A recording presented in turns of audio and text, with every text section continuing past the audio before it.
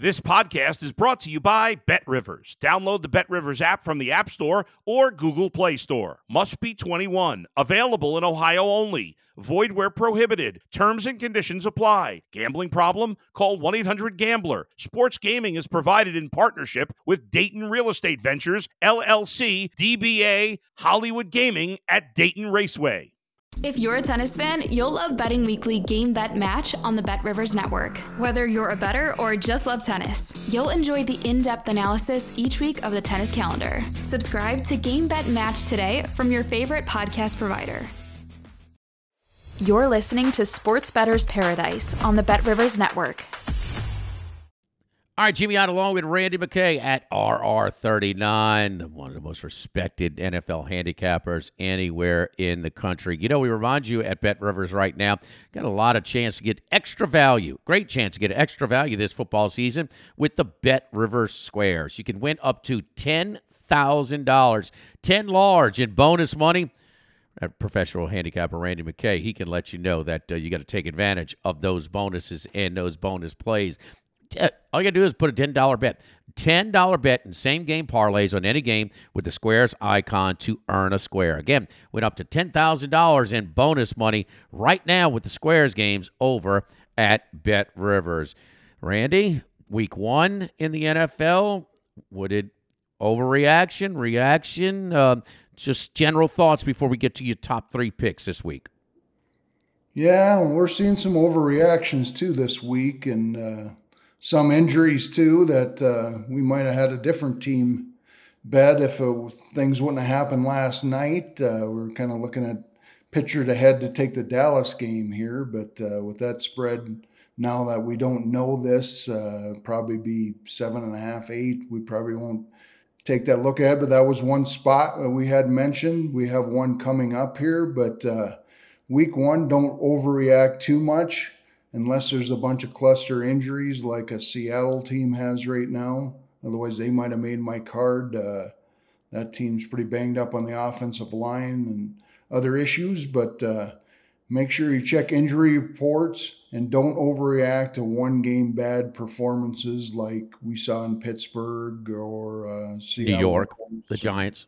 New York Giants, yeah, that's another one. And teams are going to have clunkers throughout the season, but they usually bounce back, usually in the next week. And I got to tell you, do we overreact to Josh Allen? I mean, Josh Allen, single-handedly lost that game for the Buffalo Bills. I mean, that was, anybody could see that the Jets were very limited on what they were going to do. They put together that one drive, but, still, that was it was kind of flukish, almost stumbling and flipping it out on third down. And, I don't know. Allen, man, he's got to a little bit better situational awareness to try and win the game, secure the game first. You wonder about him being away from Daboll as well. Let's get to your picks right now. So KC was without two of their top 3 players. They get one back in Jones, so he is getting. We'll have to look at see what the availability is on Kelsey. Remember, he was a game-time decision last time with the 10 days off. Now they head to Florida to take on Jacksonville. Jacksonville takes care of business against the Colts as they win and cover. Colts were 1 yard away from the back door late in that game. Kansas City on the road here, Randy, 3-51. Yeah, and this is a scheduling spot that we identified early. We have a Jacksonville team that's in between 2 division opponents. That's what I call a sandwich spot. And we got a team with Kansas City, probably a right side loser in that Detroit game. It all came down to the receivers couldn't hang on to the ball pretty much. Pick 6 was the big killer 10-point swing. And that's what hurt them. But we got KC off more rest. We get big defensive lineman Jones back, and probably Kelsey will play. The last report I saw was probable, so we'll see. And like I said, bad division spot here for a Jacksonville team who still looks like they have some problems on this offensive line. And I got them at about right in the 20s as far as offensive line strength. That's going to force them to throw the ball a lot and get it out quick with Lawrence. And we saw him under duress there against Indianapolis. this KC team will bring the pressure on them, and we could benefit. I don't take many road favorites, but I believe this is a good spot to look at this Kansas City team bounce backing and then getting a win after that debacle there on the opener. So that's what we're taking. I got -2.5 on the opener, but of course at 3 I still recommend it. There you go. Right now, 3 is available at Bet Rivers. A little bit of a desperate spot, too. Coming back fully straight. And, talk about single-handed. I hadn't seen a wide receiver single-handedly cost a team a game. But, man, Tony did that in the Thursday night opener for the season for Kansas City. Jacksonville, sandwiched in a couple of divisional games at the Colts, and then they play Houston next week. All right, the Washington Commanders held on against the Arizona Cardinals, did not cover, but maybe should have, as they gave up that defensive score. And and Arizona is one of the least respected teams, probably the least respected team in the league. Denver, we talked about some of the maybe early hiccups with Sean Payton and Russell Wilson. Looks like he's gone to the dink and dunk quick stuff to force him to get it out of his hands more quickly. They're back at home. Denver is a 3.5-point favorite here over the Commanders, Randy. Yeah, and then also this total here, 39, very low total. I can't recommend under because I usually don't take under 40, but this looks like it could be a real slobber knocker. I see both defenses kind of dominating in this game. I think Washington has a more dominant defensive line, and they'll take care of that Denver offensive line, which has been shaky the last couple seasons. And we saw them have problems with the Raiders defense, whose defense usually isn't very high and wasn't very high coming into the season. Last year's projections were pretty bad on this team. They do have Max Crosby, who Denver struggled on blocking in that game. But, Washington brings one of the best D lines in the game, and I think they'll dominate this game. Both teams very offensively challenged. Denver doesn't have any wide receivers. Excuse me. And, so getting any kind of points at a premium here is a pretty good matchup. We did see some struggle for Sam Hall, but I think this offense probably will get going some against Denver's defense, and we'll see where it goes from there. But getting points in a low total matchup is one thing I look at, and plus 3.5 looks like a pretty strong bet. Yeah, Howell's going to, he's young. He's inexperienced. He's going to have some inconsistencies to his game. What I wish he would kind of fine-tune a little bit is, a lot of these young quarterbacks, and it took one. Trevor Lawrence told Richardson in game 1, man, you got to start sliding. I mean, it was looked like Earl Campbell, taking some of the hits, running the ball. I mean, that 4th and 5 where he got hit about 2 yards shy, and he just, man, you can't make a living as a quarterback doing that. And he's got good feet. He's elusive, but, man, he takes so many hits. I mean, he's not a big guy either. So I wish he would kind of tighten it up because there's just no way it can last, with these guys hitting you. So, Aaron Rodgers sat Joe Burrow down after a game in Cincinnati a couple of years ago and said, hey, man, you got to start sliding, And so these young quarterbacks will learn. Maybe it takes them to get knocked out of the game a few times before they learn. But anyway, Washington could have won the game a little bit more comfortably than they did. A lot of sweat for a Survivor. That was a popular Survivor play, to say the least, Washington and Baltimore. But the Washington plus 3.5 against Denver.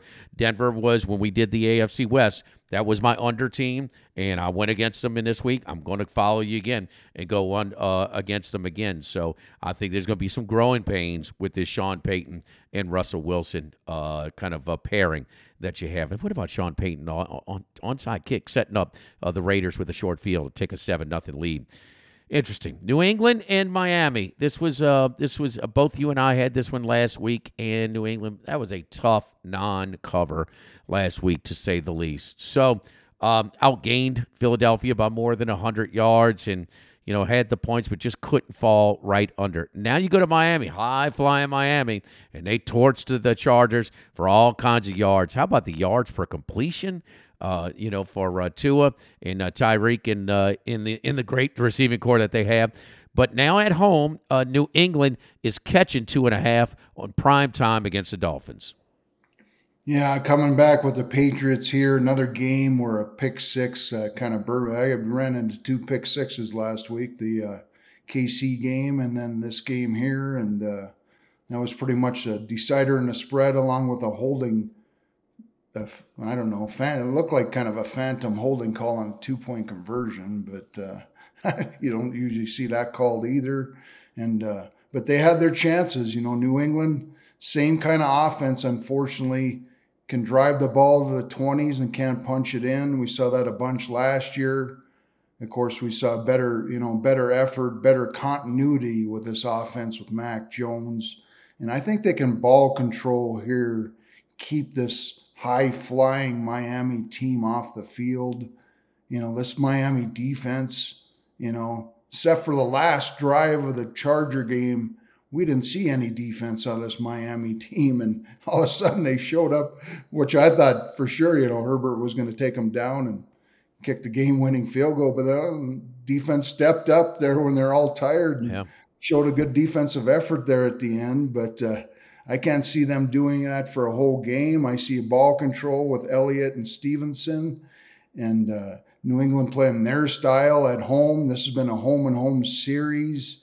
New England usually wins in Foxborough, and Miami, New England has trouble down there in Miami when they usually play there late. So that might be another spot where we come back with Miami later in the season, And I just like Belichick's defensive game plan here. You're not going to see Tyreek Hill running down there free against one defender. He'll shut that guy down. Tua will get pressure. And you never know about Tua. It only, we saw the hit we saw an unfortunate injury last night. It only takes about one clunk on this Tua, and he'll be out of the game. So, that's another thing to factor in. If you see a handicap against Miami, you can probably, get an extra, a little bit of extra edge that way. So, I'm just backing New England's game plan here. Getting any kind of points. Of course, I already have a teaser locked in at plus 8.5 with the Jets last night. Got through that one, and this is my second leg, but also like the game straight in New England to win. So that's what I'm looking at. All right, three top selections for Randy this week. Capping off with New England, and a little bit of that lean you gave us last week on the total certainly came through with San Francisco and Pittsburgh in that rugged game last week. So the underlean on that Washington-Denver game. Randy McKay at RR39 on Twitter. Again, you can check out all of his stuff. He's with us each and every week. His top 3 to 5 selections in the NFL, right here on the Sports Bettor's Paradise. For Randy McKay, I'm Jimmy Ott here in the Sports Bettor's Paradise on the Bet Rivers Network.